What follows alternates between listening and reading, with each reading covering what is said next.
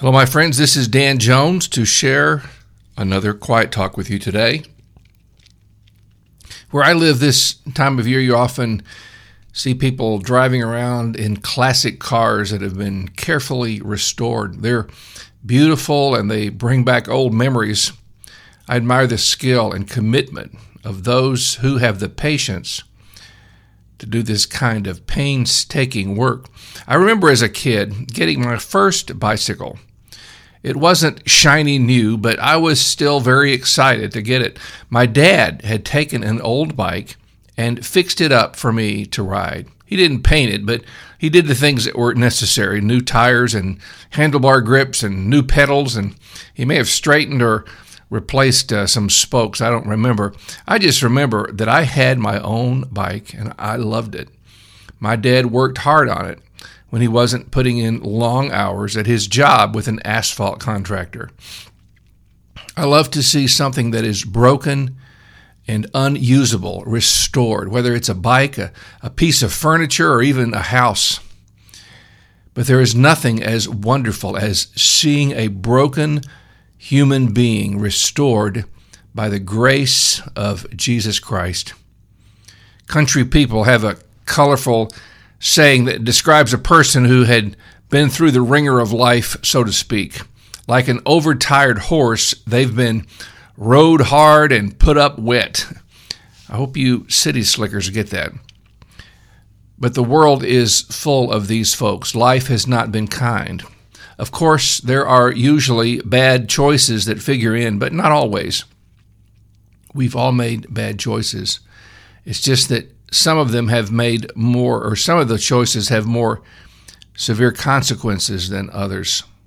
And so thousands of people live with regret and believe that their lives have been ruined beyond repair. They don't see how they can be restored. But there is one who can make a new life out of one that is broken, and his name is Jesus.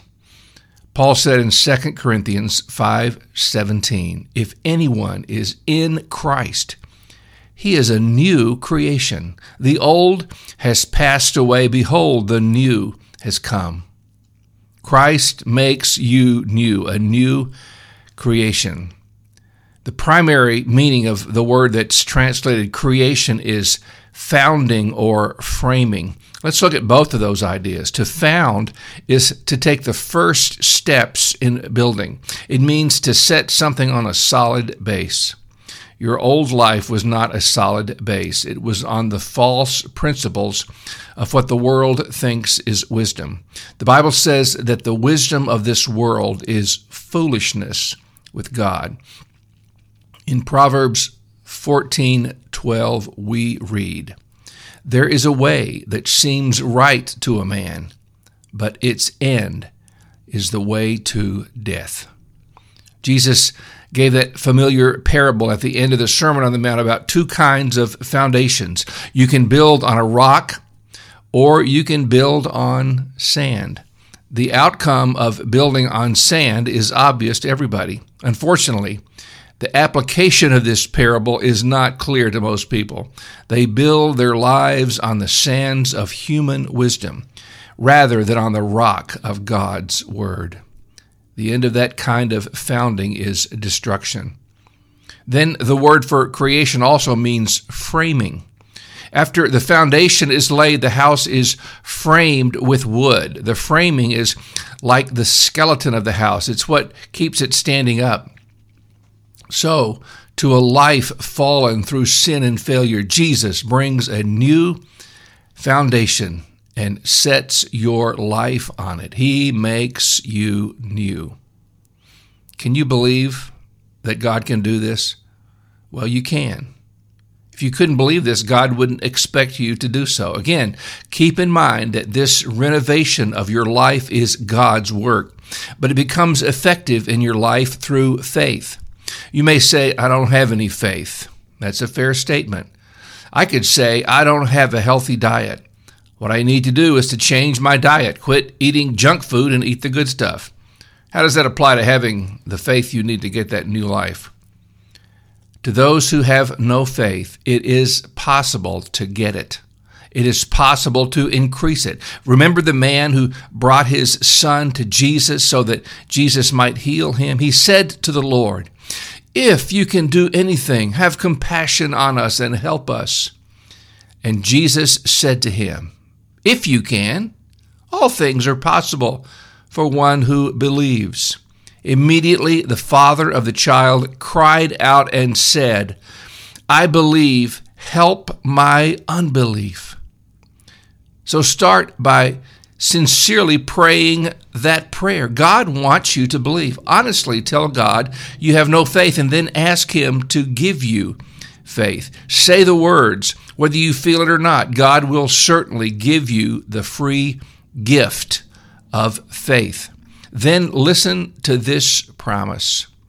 In Romans 10, the Bible says, "So faith comes from hearing, and hearing through the word of Christ."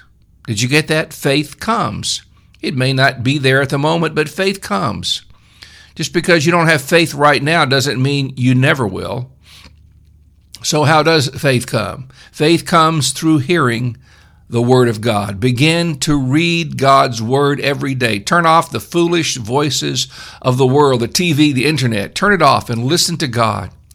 If you do, faith will come. Especially listen to Romans chapter 6. It talks about the new person and the old person.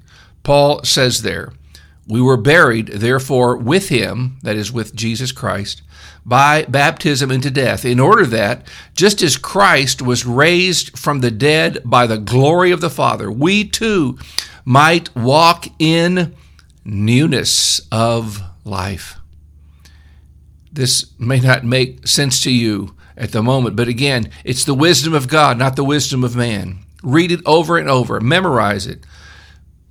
Put it in the first person. Say back to God, "I was buried with Jesus through baptism into death, so that just like Christ was raised from the dead by the glory of the Father, I too can walk in a new life." The more you say that, and say it out loud, the more you will believe it. And say 2 Corinthians 5:17 out loud. "If anyone is in Christ, he is a new creation. The old has passed away. Behold, the new has come." What you're doing when you focus and meditate on the truth of God's Word in this way is what Paul talked about in Romans 12.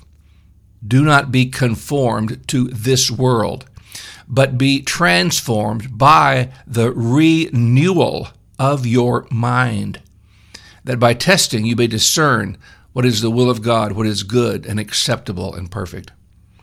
What you need more than anything is for your mind to be made new, to be renewed through the Word of God. The Word of God will wash away all the old thinking that is keeping you in your broken state.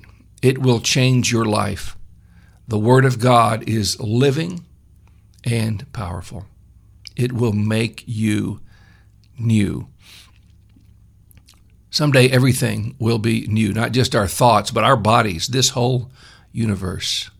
In the last book of the Bible, the next to the last chapter, it says, "And he who was seated on the throne said, Behold, I am making all things new." And he said, "Write this down, for these words are trustworthy and true." That work of making all things new is already underway. God isn't waiting until the end of the world to do this. At this moment, He is remaking and remodeling people from the inside out.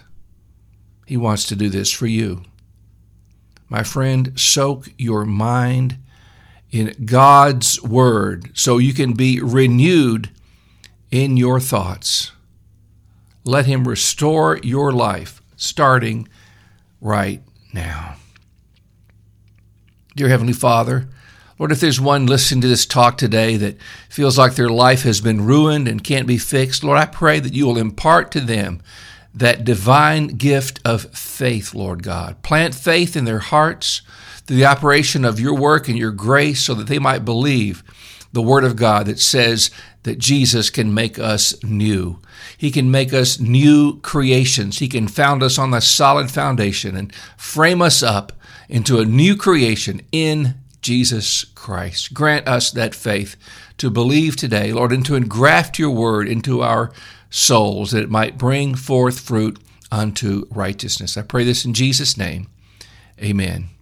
Precious friend, we are seeking, some of my friends and I are seeking to share this message of new life in Christ with folks in the Capital District of New York, which is Albany, Schenectady, in that area, and we currently are meeting in Schenectady. We call ourselves the Bread of Life Anglican Church, and we meet on Sundays at 10 o'clock at 1809 Union Street in Schenectady. If you have in that area, you don't have a church home, we would love to meet you. 10 o'clock Sunday, 1809 Union Street. And as always, you can reach me by email at father.danjones@outlook.com. May God bless you.